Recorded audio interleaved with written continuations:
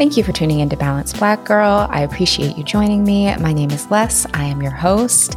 And if you're tuning into this episode on the day it releases, it's a very special day. Starting off the episode a little Tony, because it's our anniversary. So, on my calendar today, when this is coming out, is October 18th, 2022, which means the podcast is turning 4 years old. Yes, Balanced Black Girl is now 4. Balanced Black Girl is a Libra. And what a 4 years it has been. So before we get into today's episode, I just have to thank everyone who has tuned in, who has sent love, who has been a part of our community, all of the amazing guests we've had on the show over the past 4 years. I mean, the incredible folks I've had the privilege of talking to, my amazing team who support me and make BBG possible. Anyone who has helped over the years, thank you, thank you, thank you. So many times I did not know if I would continue, if the next week there would even be an episode, but we're still here. We recently crossed the 5 million downloads mark, which for a small independent podcast is really exciting. And I truly have you to thank for being here. So thank you for listening. Thank you for sharing. Thank you for holding me down. And let's keep this thing going. So today we're wrapping up our Money and Abundance series. And I have to say, I really loved this series. Like many people, financial wellness wasn't something I was taught, especially when it comes to what to do. I mean, I think we've all maybe seen examples of what not to do, but when it comes to being taught what to do, I really had to figure that out on my own in adulthood, and exploring my own learnings with all of you has been something I've really appreciated. And then getting messages from many of you about the changes you've made after listening, how you've created budgets or set up a savings plan for your kids, or are ordering DoorDash a little less, or opened an IRA or negotiated a higher salary. Like, these are all things that you have shared with me that you've done. And I'm so happy. I'm so excited. I love to see it. I love to hear it. Even though this series is winding down, this will not be the last time we talk about financial well-being. So please continue on your journey. Please continue sharing your wins with me so that I can celebrate with you, because that's what we're really here to do. Now, while earlier episodes in this series focused on very tactical elements of financial wellness like saving, investing, talking to your partner about money, I wanted to make sure we also talked about something really important, actually more important than those other things, and that is money trauma, financial trauma, overcoming it. It really impacts our attitudes and beliefs around money, our decisions, our perceptions. Financial trauma is very real, especially in our community, which is notoriously under-resourced. We could make all the money in the world, but it doesn't really matter if we aren't doing so from a healed place. And having wealth also doesn't mean much if we are unwilling to redistribute it. So today we're really talking about addressing and working through money trauma for holistic financial wellness, and what it means to redistribute wealth throughout our community for the support of others. Our guest today is Nafasi Farrell. Nafasi is a financial coach certified in the Trauma of Money method, where she proudly serves on faculty as a racial wealth gap educator and facilitator of Black, Indigenous, and people of color affinity spaces. She is also the founder and owner of Narratives Unbound, which she founded in 2019 after the passing of her father and after getting her and her husband out of over $30,000 in consumer debt. In this episode, we cover so much. We talk about scarcity, the sources of scarcity, where that comes from, how we can overcome feelings of scarcity, how financial trauma can show up in different ways in our lives, and how we can move that trauma out of our bodies and out of our habits, what it means when you are that person who is changing those patterns, because, don't I know, it is hard when you are the person changing that pattern for your family. That is a lot of weight to bear, and it can be really, really challenging. And we talk about navigating that. This is really an episode that is designed to help you feel affirmed and seen and understood and empowered on this really important part of your financial wellness journey. So let's get into our conversation with Nafasi. So I would love to start off by learning a bit more just about your money story, your relationship to money, how your relationship to money has evolved thus far in your life? I think for me, the journey was, how do I do in the world? Yeah. Rather than create or manifest stuff. Yeah. Right. And I'll talk a little about that in a moment. But yes, thank you for having me. I'm from Oakland, California. I wish I was from Oakland. Spent a lot of my time in Oakland, California. Met my husband in Oakland, California. He's actually from Dublin. But I'm from Altadena, California. I'm from a rich, diverse family. We are from many lands. Growing up, I was called a mutt, whatever that might mean for many different people. Just being a woman of my ancestors that came from Africa, came from Ireland, came from Spain, and all of the traumas and all of the oppressions and all the things that they faced, and witnessing that in my family. I was talking about race. I worked with the Black Panther Party when I was young. And I thought that if we talked about race, if we just talked about politics, if we just did those things and talked about the past, then everything would be fine. Yeah. And I had an interesting view of the world growing up, that everyone was doing this too, that we were all working together to make a better world in our own little way. My dad grew up poor in Chicago. My journey with money with my father was one of scarcity. Mm-hmm. The journey with my mother was one of abundance, that there is always enough to the point that you can hoard. So I come from a family of extreme hoarding. That's extreme financial trauma that I'm still facing to overcome with them today. But that taught me to live in both worlds. I didn't know it yet, but I was being primed for the work that I do today. And it wasn't really until my father died in 2018 that I woke up to money. It was about helping other people, and I volunteered, my time everywhere. I volunteered to help young people learn how to read who were behind. I had always, been a creator. And I was like, wait, oh my gosh, money, right? I had built a cultural events series in Seattle community. I had done a Let's Talk Race series, trying to challenge young people to be leaders. And you don't need a degree. Stand up and show your voice and gather community. You don't need a degree to tell you to do that. Yeah. But I forgot there was a missing piece, and I didn't know there was a missing piece to the story. And I had to learn that through trauma. I had to learn that death is hard. And that's the final till you leave the earth and you don't get to come back. Mm-hmm. And we don't talk about it. And I didn't know we didn't talk about it. I didn't know until it was too late. And my siblings, my half siblings looked at me and then their 50s, like, what do we do? All my priming of managing, money, managing over $250,000 at the time, I've been like, oh, this is money. This is us. And so that made me dig really deep around money and like, oh, what's money for me? And I got me and my husband out of $30,000 worth of debt. That allowed me to look inward and set us on a path. And I have a partner that was like, whatever we need to do. Whoever has a skill, whoever has a talent, he's an immigrant, coming from Mexico. He's a dreamer. Every 2 years we get, is he going to have a job or not? We've lived that fear and still have been able to build, because we've known that each day there's another day. As long as you have another day, you have another day to build. Mm-hmm. And so that full journey of, having a partner, having some level of stability, having the thought partner, right? Like, he's the one that helped me finish my master's program. I wanted to quit. I was like, what's a piece of paper worth for? What's $100,000 of debt worth for? Yes. And I realized it was the people, mm-hmm. that the spirit wasn't, there was debt, but the spirit was trying to get me to the other human beings that I would meet one day. And that is money, right? When trauma money and others, I always talk about money as money is us, right? We create everything out of us. We're the only species that has a currency.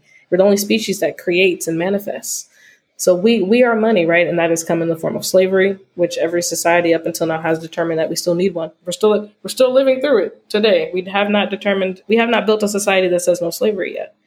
And so everything is built on that oppression in between that. And so overcoming and understanding money is the hardest thing removed from us, because it's the thing that is us. Growing up, I was like, why were we talking about money? Even though my mom always said, why'd you take a finance class? Like, she's mentioned that, I think, 3 days ago. And I laughed because I was like, man, if I would have listened to you at 18, at 31, we would have had a lot more resource. We would have had a lot more resource to share.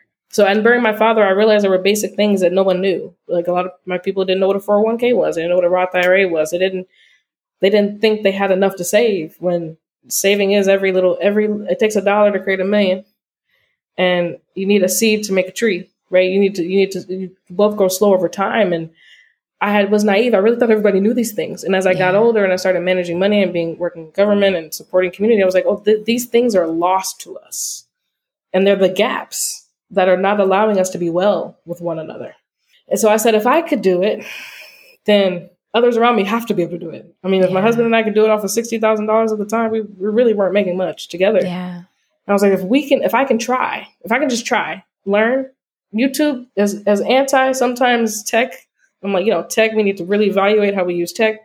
It saved my life. Yeah. When my community did not know, I had something, a tool that I could use.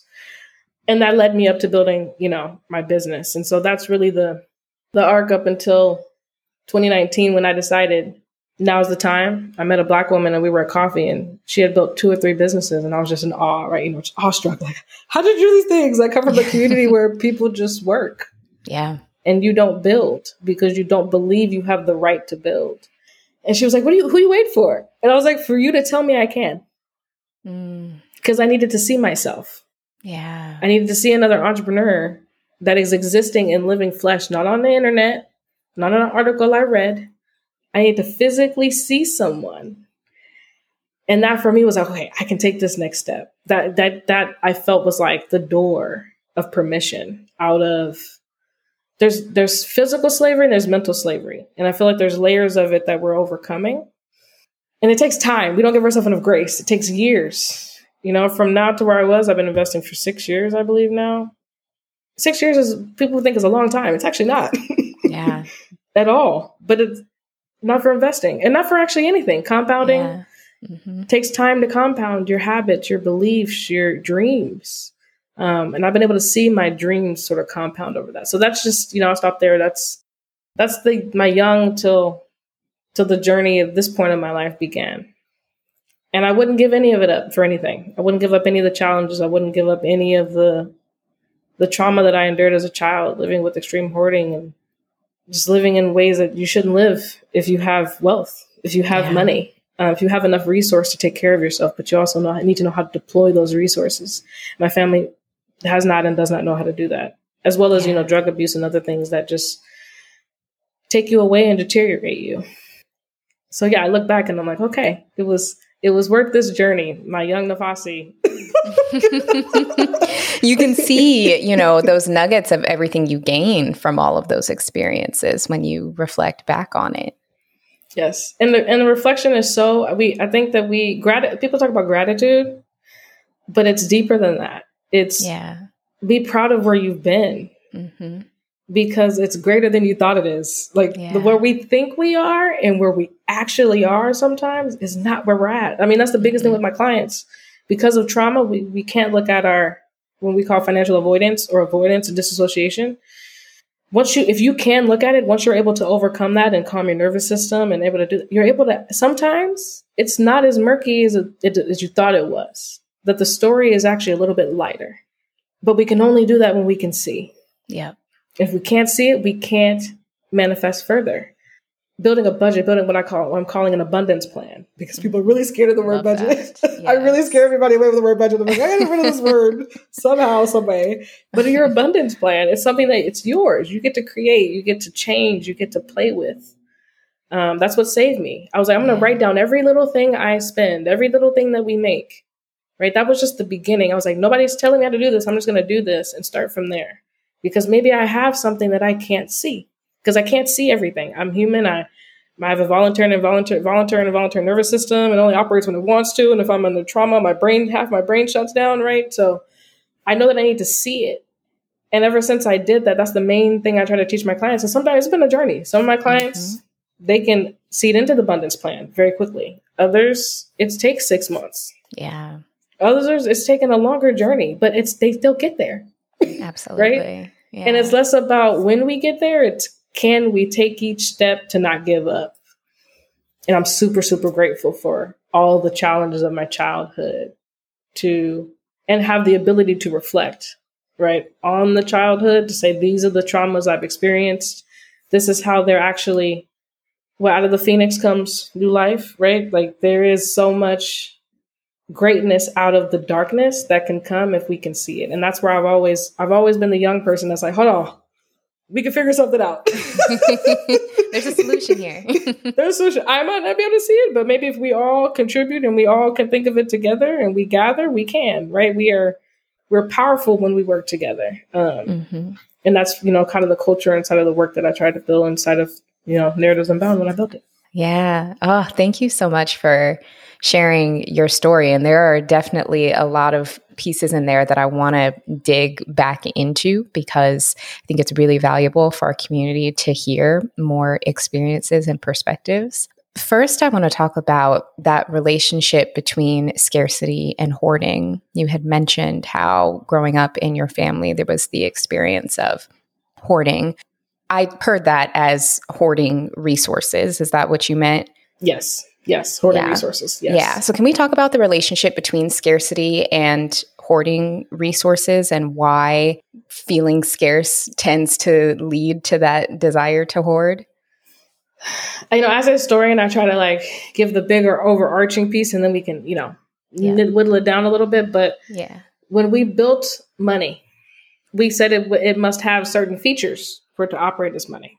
So besides it being divisible, right, and being portable, it must be scarce. It must be scarce. And so when we think about when economics was created, right, according to the American Economic Association, economics, right, is that study of scarcity. It's a study of how people use resources, all these things we have in abundance, and respond to incentives to those resources.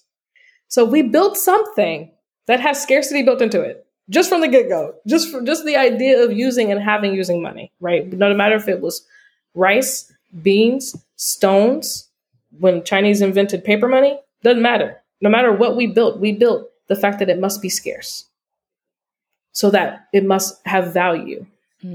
So at the beginning of our creation of what we believe money to be at its core for everyone, it's scarcity is built in. So that in itself must be challenged for us to transform. That we must understand what money is, right? What is money?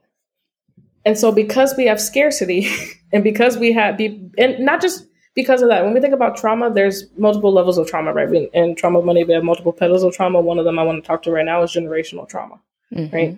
If things like people are going through in Florida and Puerto Rico, happen, there's nothing you as a physical human being can do about that. That's out of your complete control. That is societal, and then eventually becomes generational trauma. And so that creates scarcity. Lived true. Our ancestors lived through, are living through and have lived through scarcity where people had to be cannibalists because they had to survive. There's things we had to do that create scarcity. So because we experience scarcity, which creates trauma, we have all these other layers that create behavior. And one of those behaviors is hoarding.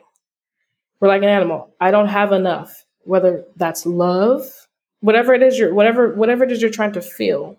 And when we call trauma, only call it resourcing. When we're trying to calm your nervous system, you use certain resources. Sometimes that's alcohol, weed. Sometimes that's jogging. Sometimes that's yoga. Right? We resource ourselves in different ways. And one way we can resource ourselves is through accumulation of things. And that's how hoarding manifests. Yeah. Right? It's unintentional. It's a behavioral response to trauma. And until we wake up to the fact of the trauma and the core, the root, right? As Gabor Mate calls that, the root of the addiction. Hoarding's an addiction. Well, can be considered an addiction. A negative behavior, right? That can cause financial and other destruction within your life, which I've seen within my family.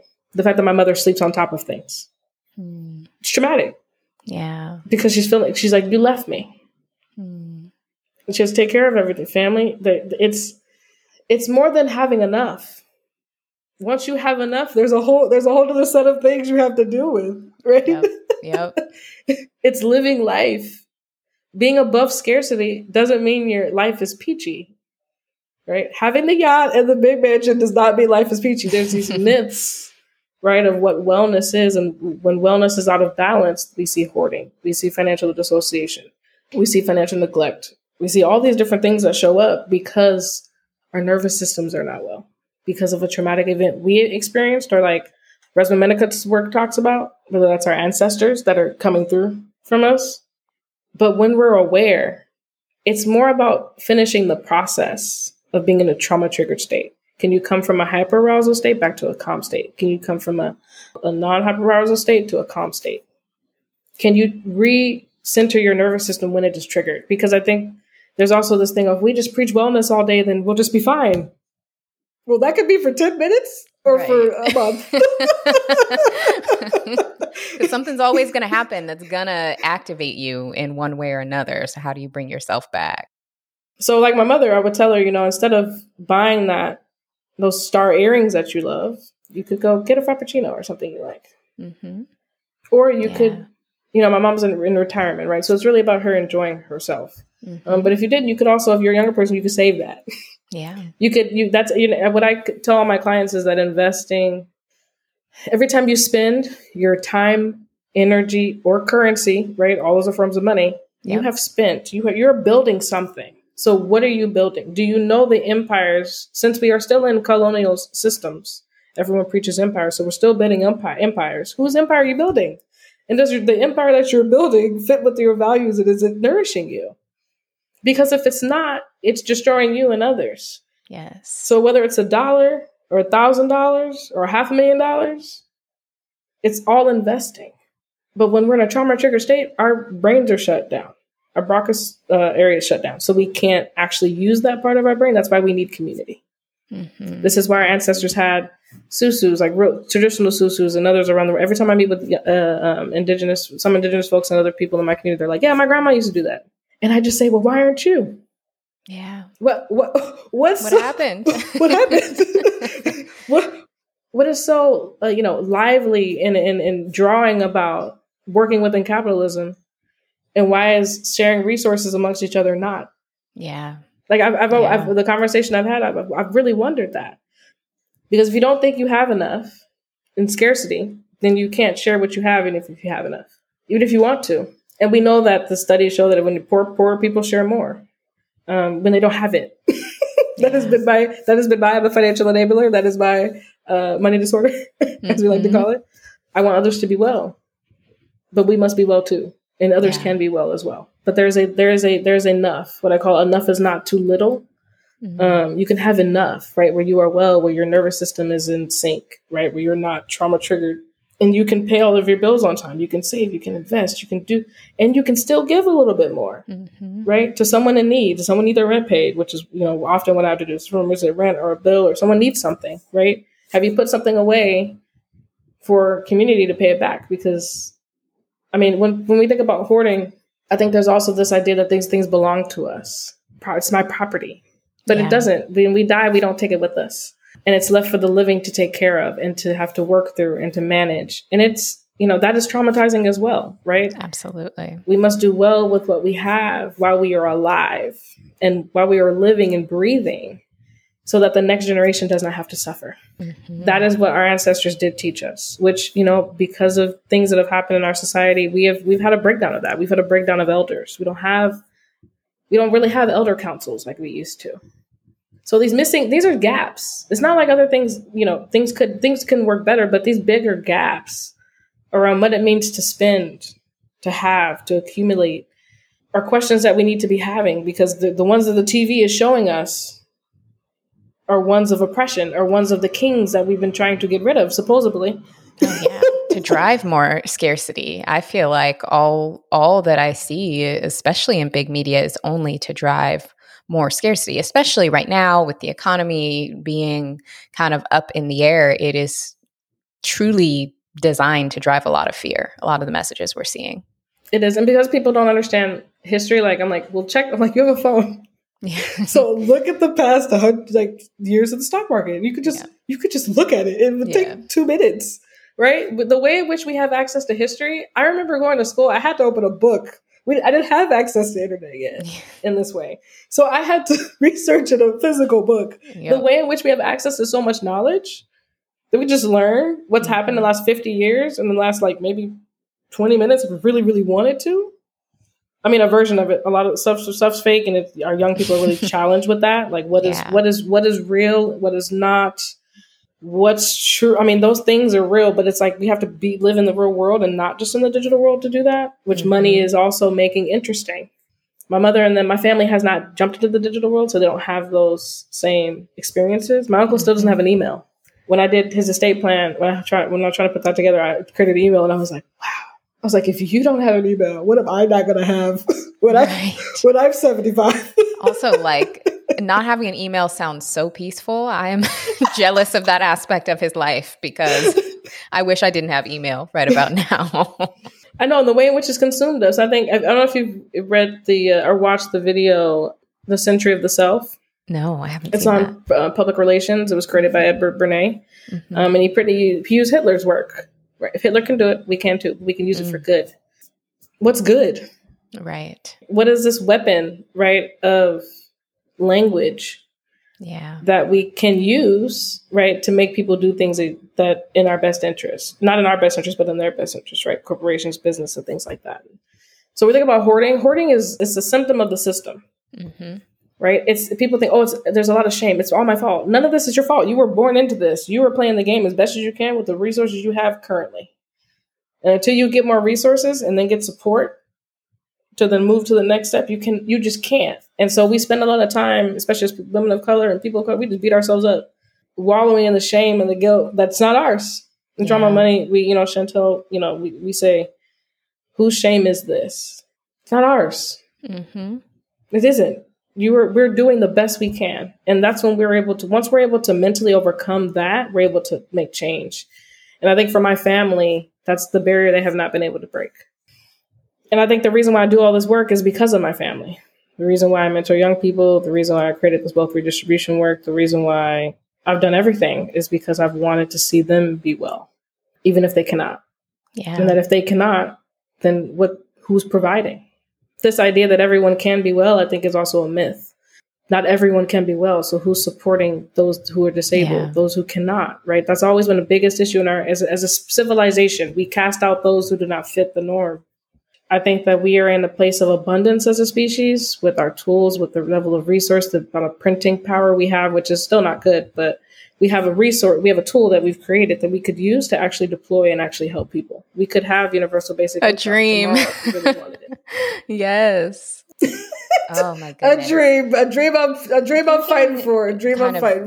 Taking a step back from the conversation that we just had about hoarding, I would love to talk a little bit more about distribution, like wealth distribution, because I think that's something that can be really challenging for people, especially if somebody, gets to a point where maybe they finally have something for the first time, or where they maybe are still dealing with that fear of not having enough. How do you work through that to distribute and to support others? And why is it so important to do so? I think that people distribute all the time. They just don't think about it. Every time you go volunteer somewhere, every time you go help your sister babysit, every time we distribute a lot of our time and resource. Every time really someone I know says they need something, people step up. Now, sometimes they can't do it because they're in debt and they can't, push themselves more in debt, but they always step up. So I think it's really about, I know we're coming back to the abundance plan, right? Like if you are someone that has stable income, or you have enough. I'm not talking about those who have enough, because you can't really redistribute besides we think about time banking. You've heard of that. You can bank your time, but you can't bank the resource. You don't have them yet.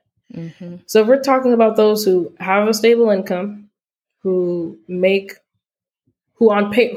reality, whether they know it or not, right? Whether they've actually written it down or any of that, have enough to sustain themselves, then it's about how much do you want to give?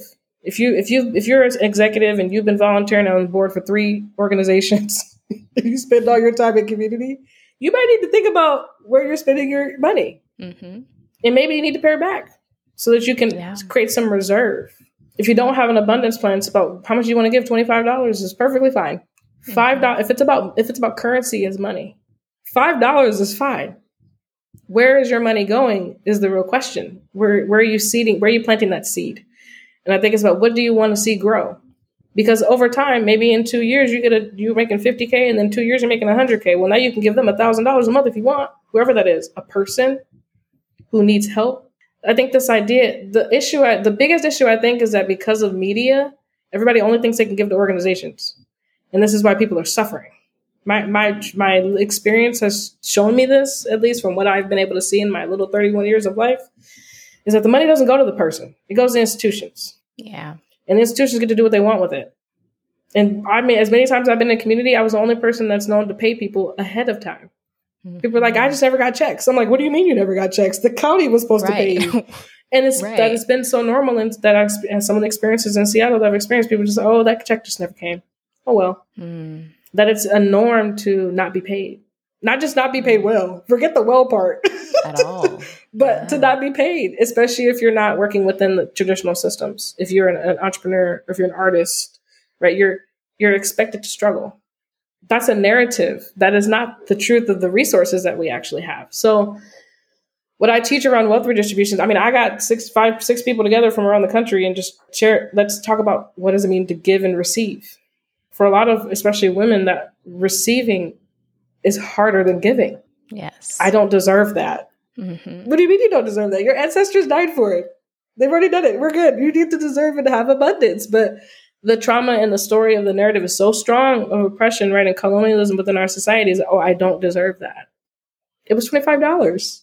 I'm like, how are you going to give away a million if you can't give away $25? Right? If you can't receive that, if you can't receive it, you can't give it. And journeying with them through this, well, like, what is wealth? Wealth is us sitting together and being and sharing our time, our voice, our wisdom, our currency, our skills, our talent. That's what they've been doing with each other in the groups. And that's wealth to me. But at the end of the day, it is about currency. And I think the biggest piece is that we want to say, well, I gave the Black person the title and I gave them a nice little experience, right? But their lives are the same as they were before they saw you and they met you. Exactly. And so wealth is really about, no matter where we are on the income scale, whether it's $1 or $1 million, it's about helping people be better. And helping people be better means helping them get out of debt. It means helping them be well, financially well, and taking away shame and guilt and blame right around. I don't care why you are where you're at. I want to see you get to the next step and be better and to thrive. And if we do have enough resource for that, if we got into honeycombs or sacred structure, right, in community, we can work like mycelium and we could one by one. That's been my work, one by one. How do we redistribute what we have?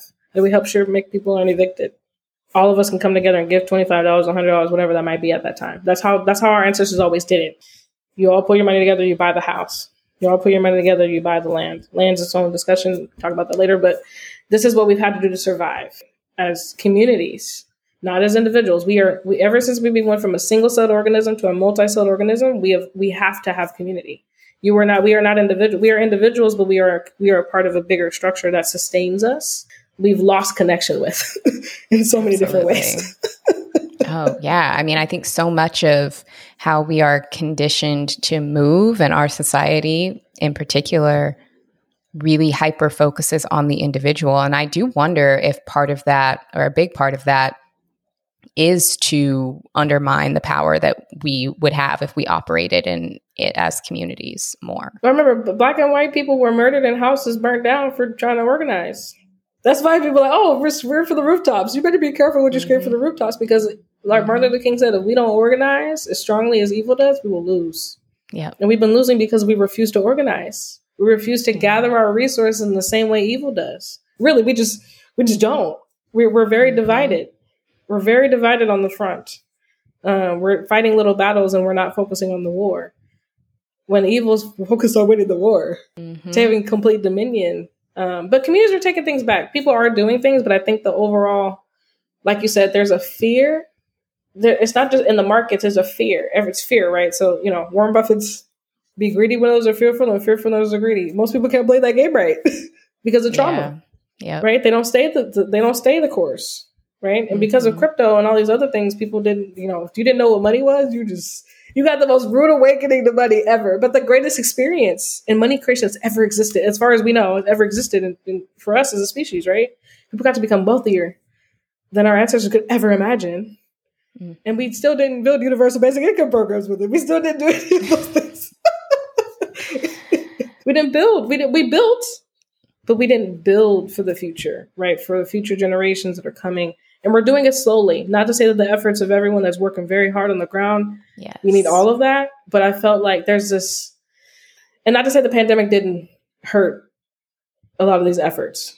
We are coming out of this and we're strong, right? We can still build the future that we want to see. We just really have to understand our money trauma, our childhood trauma, understand money in general. What is money? I think now's the perfect time to question. Everybody's questioning it. Go ahead and question all of it, all the pieces of it, right? Yes. So we can rethink how we want to be. You know, we only need to gather small, right? The groups that I have, they're small, but they've done, $125 was able to help someone help build some of their artwork so they could sell it. Another one was able to help them get a certificate. I was like, I didn't think $25 would do anything, right? Yeah. But it's magnificent, and it does so much. Every dollar, every time we meet with someone and we share a resource or we share a story, that's money. You know, we're exchanging that. And the more that we can be in a positive way and be in community and not do it alone, the more that we can create and take those little steps to wellness, right? Wealth redistribution is a journey. It's not a destination. Mm-hmm. It's a forever practice until you take your last breath. Just like people say, oh, when you get old, you'll stop investing. No, you should save and invest forever. Mm-hmm. You should keep going and teach those who come behind you to do the same, so then they can just pick up where you left off, right? And also be able to question, is your ideology, is the lens you're looking through one that's going to help you or harm you? And it's not about power, right? Humans we're chimpanzee, our DNA is chimp, right? We're the only other species that likes to kill for fun, right? So we have to fight against that sort of piece within us, that animalistic piece within us that says that we can organize, we can have fun in ways that are win-win, right? Because we're human. We can create anything that we want. That's why we're given this consciousness. Not to say that octopuses are very smart, and so are dolphins and elephants, right? But we're the only ones that were able to project beyond ourselves. And so we can create, even if it's 5 people, whether it's 100 people, whether if it's just in our backyard with somebody that maybe is just helping somebody to make sure that they can pay their rent for 6 months. That is enough, right? Paying someone's a light bill, that's enough. We can do that. We have the digital systems, they're there. It's the shame that says, I don't need help. Yeah. I can do it on my own. There is no own. Yeah.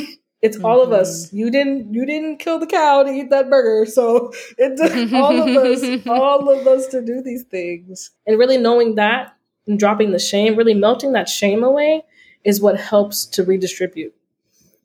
The shame will prevent you. Your brain will start thinking all these thoughts that aren't your thoughts. They're not your shame. And you'll be like, I can't give them this. True. Or they'll think I didn't mean to give them this, or they want it back, or, all these things. No, if that person needs help them. Show them what it means to be well. Show them, hey, I want to take care of this for you. Right. And we need to do that often and be able to receive that back often, especially Black women really need to be able to receive as much as we give into the world. Absolutely. We deserve so much, especially all those other elders that have come behind us, and those that are slaving and working hard for us right now. It's true. It's true. And at a few points, we've kind of touched on trauma and money trauma and kind of the relationship that maybe our childhood trauma has with money and how we handle money as we get older. If someone is wanting to dig into that work and start investigating or have some curiosity with themselves about what part of their trauma is related to that, what are some things that you recommend to help them start that process? Really, one of the biggest things that we teach in Trauma Money, we talk about, psychology is its own colonial field. However, when you look at your money scripts and money disorders, by the Dr. Brad Klontz, the money disorders tests, they really just give you a basic glimpse into possibly how you're behaving with money, or how you can behave with money, or how you've seen family members or friends behave with money. And it kind of gives you a landscape of what currently exists and our framework of, what possibly could I do with the resources I have that are negative, right? And then how can I, of course, turn those things into a positive?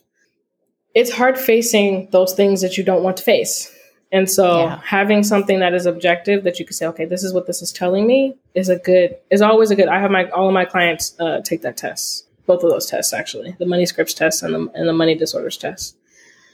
If you don't want to take the test, I think it's going to be a little harder. It's going to be just self-reflection, thinking about your childhood, right? What are the things that have affected the way that you behave with money? Do you overspend every month? Do you have less than you make every month and you're in debt? Well, assess that process.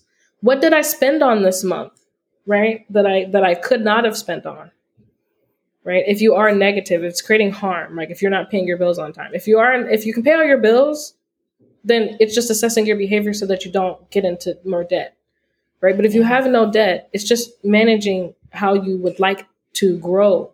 There's this thing like, oh, I didn't do well, but I have $1,000 extra. You're fine. Everything's going to be fine. Yeah. Mm-hmm. But it's the same behavior because it's trauma. So we have to really tell ourselves, we have to be aware. And in the awareness, we can keep reminding ourselves. That becomes new neural pathways in our brain. We're acknowledging the current pattern so that we can undo the current pattern and do something else. So it's really about awareness. Awareness is the first step. You cannot do anything unless you're aware. And coming to that awareness, especially around trauma, is very hard. So you really have to be gentle with yourself. You have to know first that most of the things that you're experiencing are not you. They're from society or they're from our ancestors. They're not you. You're living in the world and experiencing it as best you can. What's happening to you is just as much as you are happening to the world. And to be gentle, I don't know how many times I can say is be gentle, because no matter what space I've been in, the one thing that everyone says is, oh my goodness, I don't have a space to just breathe and to just be myself. And we can give ourselves that opportunity every day. We don't need permission for that. If we can find peaceful space, we deserve it. It is ours, actually. We don't just deserve it, it is ours. So that's what I would say. Really, I would say if they have more time and energy, come and take the Trauma of Money course. It is life-changing, more because it's a community, right? You get a community of people going through this with you and wanting a journey and supporting each other and seeing other solutions that you didn't see in other people from around the world. That's the biggest thing. The biggest thing I've never thought I would be doing this. Never thought that I would be given the gift of being able to serve people from around the world. And being able to talk about money in a real way, the thing that Chantel Chapman, has created with Trauma of Money, just around trauma in itself, right, is so nourishing. It really is nourishing. So I say the experience and the overcoming is really in community. So if you can gather with 5 others or 3 others in your community that you trust and start this conversation, start just talking. Yes. That's all it is. Yeah. And then, of course, deeper work with possible trauma of money and things like that. But start at home if you can. If you have loved ones, start at home. Definitely. With those that are ready to have the conversation. I think it's like, oh, I want to help these people that don't understand how the conversation. No. Gather with those that are ready first so that you feel well and nourished. Learn that the hard way. We are like that's part of the survival thing too. I need to help you because, I love you and we can, and we don't always need to be the one. It could be someone else. Like, I want you to be supported. It just might not be me. That's a journey too. That took me a long time with my family to be like, I'm not here to save you. I'm not your savior. I'm not a martyr here. I need to support you with the resources that you need. But it takes time. And that's the thing we don't seem to think that we have. Yes, because life is fleeting, but we also do need space and time to express ourselves, to say, I didn't mean that, right? To myself, right? To ourselves, right? Like, give me some space and time to think about what I've been through, the journey I've been on, and hold me through that. And we can create those spaces. The work I've created with Neurodism Bound, yes, I've been in a community for a while, and yes, I've shown up in many other ways, but I created the space from nothing. You don't need permission to gather others and to redistribute. You need to just do it. The behavior is in the doing. It's do one thing. Call one person, give them $100. Say, I love you just because. If you have it, you could do that. It can be simple, right? It's not, there's no real system. There's not one methodology we follow to serve each other. It's how do we serve each other and just make sure that we're serving each other in a way that supports us in a loving, caring way. And we do that so well in community. We don't organize around it. So, but we're growing. Universal basic income is growing, moving back to our traditional systems, and those ways are growing, right? I think that the future is scary, but it's bright, as it has been for our ancestors in the past, right? Scary, but they still did it because they knew we were going to be here one day. Yes, absolutely. And I think even considering all that so many of our ancestors experienced, us being here is a miracle. Like it's a really beautiful thing, actually, that we're able to be here in this point in time, even if it doesn't always feel like it when we're in the hustle and bustle. Exactly. And as a historian, I think we're right where we need to be. I know that's really hard to even say, but I know I wouldn't be here if my mother and father didn't go through the things they went through. They didn't have the pit stops they had, right? I wouldn't, if their parents and their parents and their, like, we are here when we're supposed to be here in this moment. That's a gift. It's just, we just need to remember it. And it's a lot easier to remember when we're with others. Absolutely. And when we're helping one another, remind each other. Exactly. And just resting and laughing and being in goodness, right? That is light. That we just need to do that a little bit more often, right? We have permission to do that. We can gather, we can break bread, right? We can cook for one another. We can have yoga. We can do whatever, right? We can do whatever. We can meditate. We can do whatever together. That's the one thing I'm looking forward to, is trying to do a first in-person event for the first time out in a very long time. Because the digital space is beautiful, but people need people. And people, as we reopen, I think it's also important for us to regather in space and to break bread. I miss breaking bread and having dinner with other folks. So in that way, there's truly nothing that can replace it. I mean, gathering virtually served a purpose, and I think it did help keep people together while that was our only option. But like that true in-person interaction and feeling other people's energies and sharing space, there's truly nothing like it. Nothing like it. I miss it so much. No, I'm ready. I think everything's in its own season, right? And I think as long as we're listening to the spirit, it's going to be okay. Yeah, definitely. So at the beginning, when you were telling us a bit more about your background, something that really came up for me while you were describing that was it almost felt like in some ways that money can be a bit of a mirror for us, that it can reflect back something that's happening inside, whether that's previous experiences, whether that is how we're reacting to the world around us, or whether, as we were just talking about, our traumas. Have you had that experience where it's felt like your money or your financial situation feels like a mirror? And what have those experiences shown you? Are you saying like a mirror that like a reflection into like our past or our families that we've seen show up again in that way? It definitely can be, yeah, a reflection of how we feel, right? If we feel a sense of unease or turbulence, like we can experience that in our finances. It can definitely be a mirror to what our families have experienced, just something that can reflect some of our experiences that we've had. I think I would say like a lot of that. I mean, but different points, I would say that for like one of the biggest things is how you relate to money, right? So for my family, it's food. So we can see abundance or overindulgence or all of those, or even neglect in some ways show up, but then money around food. And I think food is a very interesting, we could talk about that all day, all the disparities between food and all those things. But I think that my relationship to money, my biggest hurdle has been with food. Growing up in a home where grandma wanted something, so we got whatever grandma wanted.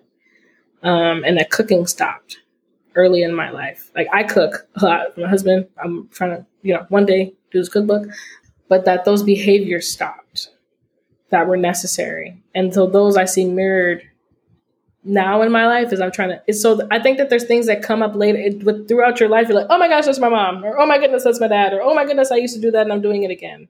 Yeah. But it's also a point to still check in, right? Is this behavior okay? There's some things I do want to keep that I love and enjoy, right? Around food, going to certain restaurants, going to do specific things, cooking certain things, right? Which means spending certain things for family, right? And there's ways that I see the mirroring and I'm like, I don't want that. But it takes a journey in understanding what that is for you, right? So for me, it's like my mom likes to go out a lot. That's something that I love to do as well, but I can't do that when you don't have the money.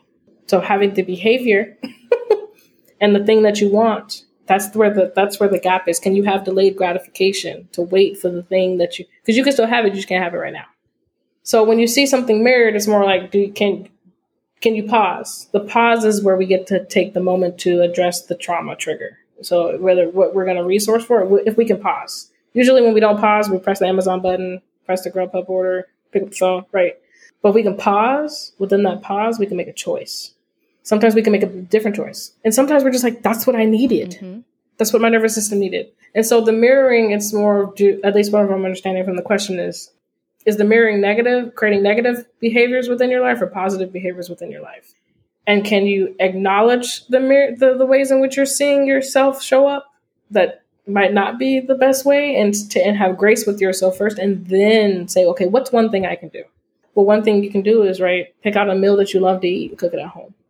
right? Small. I mean, this is just about food, but there's so many different ways we could do this with other things. Oh, I really love this dress. Well, let me go through my closet really quickly and just look and see what I have. Maybe I'll get inspired. If we can pause and do something else, we usually will move away and do something different. We just will, right? It's just, can we take that moment to say, I have power over the choices I make. And the mirror can look like whatever I want it to look like if I have control over that. Because there's some things we do want to carry forward. You know, some things we really don't. It's like, why do I do this? Yes. You know, you sit a certain way or you look a certain, do a certain look, you know. Examples. We're flesh and blood. We are those that have come before us. We are that. But it doesn't mean we have to behave that way over time, right? We can change our behavior. So I think that answered your question. It did. Yes. Thank you for those examples. I was thinking of it as I was kind of reflecting on my own money experience. You know, my family, it was very financially chaotic. It is still financially chaotic. Not that it wasn't necessarily there to be able to pay bills or to get necessities, but just it was almost like a fabricated chaos. We created situations where there wasn't enough when there should have been. And as an adult, I found myself starting to do the same thing, fabricating that chaos for myself, even though it didn't need to be there. And over the past few years, I've done a lot of like looking at that and really reevaluating my habits and just my views. And I've seen a lot change really quickly just from understanding what was being reflected back to me. And so to your point, just about pausing and about understanding, you know, what am I doing? Why am I doing this? It sounds so simple, but it can go so far. So far, just asking like, wait a second, what am I doing? Right. I mean, that's actually how I truly came to money. I was walking from Walgreens one day, and I was like, "Wait, why do I have to use a credit card?" I was like, "Who made this rule in society?" Like, I literally had this moment, this like true awakening to like, "What? No, I don't. No, I don't. I don't have to use a credit card if I want to." Yeah. And that was the journey of getting out of debt. It was a true like, wait a second, I don't have to do this. Yep. I can do something different. It may not be today, but I can do something different, right? Yep. Tomorrow. And that tomorrow came, and the next day something different came. That it just will take time. It takes time, like you said, it took years, right? It takes time, but it's worth it. The journey, there's so much richness in the journey than it is getting there. Yeah. Because once you get there, you're like, okay, there's all this other stuff. New level, new other things. New adventure. That's what I call it. Like, it's a new adventure. Yes. Yes, exactly. I like that phrasing better. Because woo. Yeah. Sometimes. We're not calling the other part of that expression in. But it's so true, and just focus just on agency that we can choose, and that also no matter what we choose, that's not necessarily dictating who we are as people. Like recently I had shared some of my financial mistakes that I've made in my life that honestly, truly, really dumb, like just dumb stuff that I did. It doesn't mean that I'm a dumb person, but it means that I made some dumb choices. And even admitting to those things was a little anxiety inducing. So I'm like, what are people going to think of me? Are they going to think I'm dumb? No one's going to want to listen to me or my advice if I did X, Y, Z. But I realized that reflection and being able to share how far we've come, or being able to share with people who have maybe made similar mistakes, saying, hey, you can overcome this, is also super valuable. It is, because we usually don't think if we can't see you, then we think what the TV says, and the TV mostly says you can't get out of debt unless you pay somebody, right? Like, no, you can overcome the thing you're going through if you just have a little patience with yourself. But that's getting to that point. Yep. That's the journey. That's the overcoming the trauma part. That, oh, I did that, and that's fine. Like that's fine. Tomorrow I'll make a different decision, or I'll make the same decision. I'll do what I have to do, right? But I'm not. We create. Trauma metastasizes, right? We create disease in our bodies when we can't move the energy out of our bodies and release the anxiety, the stress, the energy that's created through that experience. Because trauma is an embodied experience, and we feel any sort of angst or anything, it's in our bodies. We have to actually move it out of our bodies, so that we can be well. And then we can do that through different practices. Yeah. But that we have agency to do that, like you said, right? That we can do it. That's just knowing that, like just having the awareness, like you said, that was able to help you through that process to share. That's it. Yep. Like we can start a business. Go start it, right? Like, we can do these things. We don't have to take 5 years, or sometimes we do need to take 5 years. And then we have that grace with the journey we've been on. Where am I at in this journey, right? What's beautiful about it? What's hard about it? What are the things I can work on today? What are the things that I can leave for tomorrow? Living, like this idea, like taking a breath. We do a lot of breath work in Trauma of Money.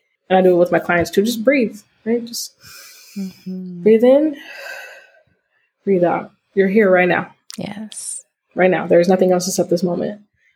And if you're in a safe space, know that it's a beautiful space, and that things will be great with the energy that you put into it, right? And the energy that the universe gives you back, right? That we're taken care of when we're in community. And if we don't have one, then we can find one. They're there. It only takes one. It only takes one connection to change your life. It's true. That has been my pure experience. It takes one. We don't need 100. We need one. That's so true. We need to speak the dream, tell the story, and the spirit will have that person show up to you. Absolutely. Right? Set the intention. Like, I do believe that we're mycelium. We are. I can't see you, but I can feel you, even though, you're not here with me, right? Like, we're everywhere, right? So our spirit energy is everywhere. Our energy travels. Our spirits connect in ways that we're not knowledgeable about. And I think that's why the journey is, right, so much more important, right, than that destination of where we're trying to get. Yes, we want to build wealth, but the journey to building wealth is just as beautiful. Absolutely. Absolutely. And wealth meaning currency and health. Yes. And all the other ways that it shows up within our life. Absolutely. All of the above. And you mentioned practices to move trauma out of the body. What are some of your favorite practices for that either you like to do or work with your clients? You mentioned breath work. Right. So just breathing, like taking deep breaths in and out. So just any of the, the different 4-7-8 breathing techniques, any sort of just breathe. Really, women of color like to hold their breath. I am one. I like to hold my breath all day. So it's really just taking a moment to breathe in. So breath work, really getting in the body. So if you like to dance, go dance. Yes. If you have a class or something you like to do, but if you don't have any access to any of that, going on a walk is just as good as doing any of those other things, right? If you like to meditate, meditate. If you like to hum, right? Our ancestors hum and they sang, right? To release. We have all these things that are at our disposal that we don't have to pay for. I think our society says we must pay for everything too that we engage in for wellness. Yeah. When wellness is free, it's in nature, it's all around us. It's it's all here. So, and just being with ourselves sometimes, just sitting. So visioning meditation, I think that's what it's called. So you can sit and you can just close your eyes if you're in a safe enough space. You can envision you're on a beach. You can envision the waters receding, coming up and going away, right? You can envision the seagull flying across the sky. You can envision the sun in the sky. Or you can transport yourself to somewhere else for a moment to calm your nervous system and get you back to a calm state. We can deploy all these things at any moment in time throughout the day. And those will calm our nervous system. Right? One of the things we like to also do is if you look behind you, you're telling your unconscious nervous system that you're fine. So doing little tiny things to bring yourself to now, to the present, to where you're at. Light a candle, whatever it may be. Those are just some. There's so many ways that we can resource. It's infinite, actually, that we can think of different ways that can nourish us, right? What can bring us calm and joy within moments that we need it. Could be we need to watch something to make us laugh. We can use the digital tools to make us laugh as well, right? To make us happy as well, right? We can use all these little points. But I really think being in the body, I love to go on walks. I live near water, so I love to go on, walk around, walk my little doggy. If you have an animal, rubbing your animal as well. Whatever calms that nervous system is really some of the best things that we can do for ourselves. Definitely. Beautiful, beautiful practices. And I love all of those things and am preaching all of those things all the time. So thank you for those suggestions. Nafasi, this was such a rich conversation. I know I learned so much and have gotten so much to really think about and chew on as I continue to move forward in my financial wellness journey. So I really appreciate you being here. Can you tell our audience how they can work with you, how they can keep in touch with you if they're interested in Trauma of Money or working with you to build an abundance plan? How can they do that? Awesome. Yeah. So the best way to get in contact with me is to email me at info@narrativesunbound.net, or you can just go to the website and also submit a form there at narrativesunbound.net. If you want to learn more about Trauma of Money, you can visit traumaofmoney.com. We're a whole faculty, a whole team of community. I really would love for you to join that if you have time. And I'm also, if anyone's interested in doing wealth redistribution, we'll be growing our cohort soon. So if anyone's interested, they can get on the waiting list for that. Amazing. We'll have that all linked in the show notes to make it super easy for folks to check out and find you. Thank you so much. Awesome. Thank you so much, Les. I really appreciate it. Thank you for tuning into today's episode and for joining me in the Money and Abundance series. I hope this series was helpful and inspiring on your journey to financial well-being. And given it's the podcast's birthday, I have to thank you again for 4 amazing years. So thank you so much for your support and for listening. Head to the show notes for more information about working with Nafasi through Trauma of Money and Narratives Unbound. She does incredible work, and we've linked all of her information and resources in the show notes so that you can find exactly where to connect with her and work with her.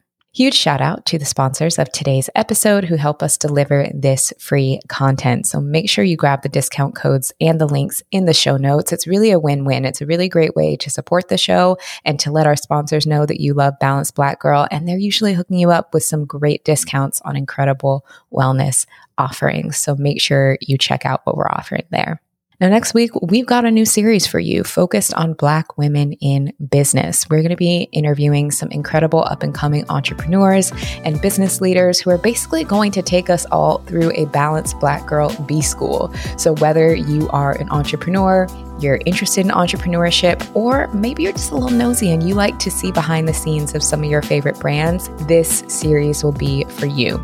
The new series starts next week, so make sure you're subscribed so that you don't miss the episodes when they drop. Thank you again for listening, and I'll see you next week.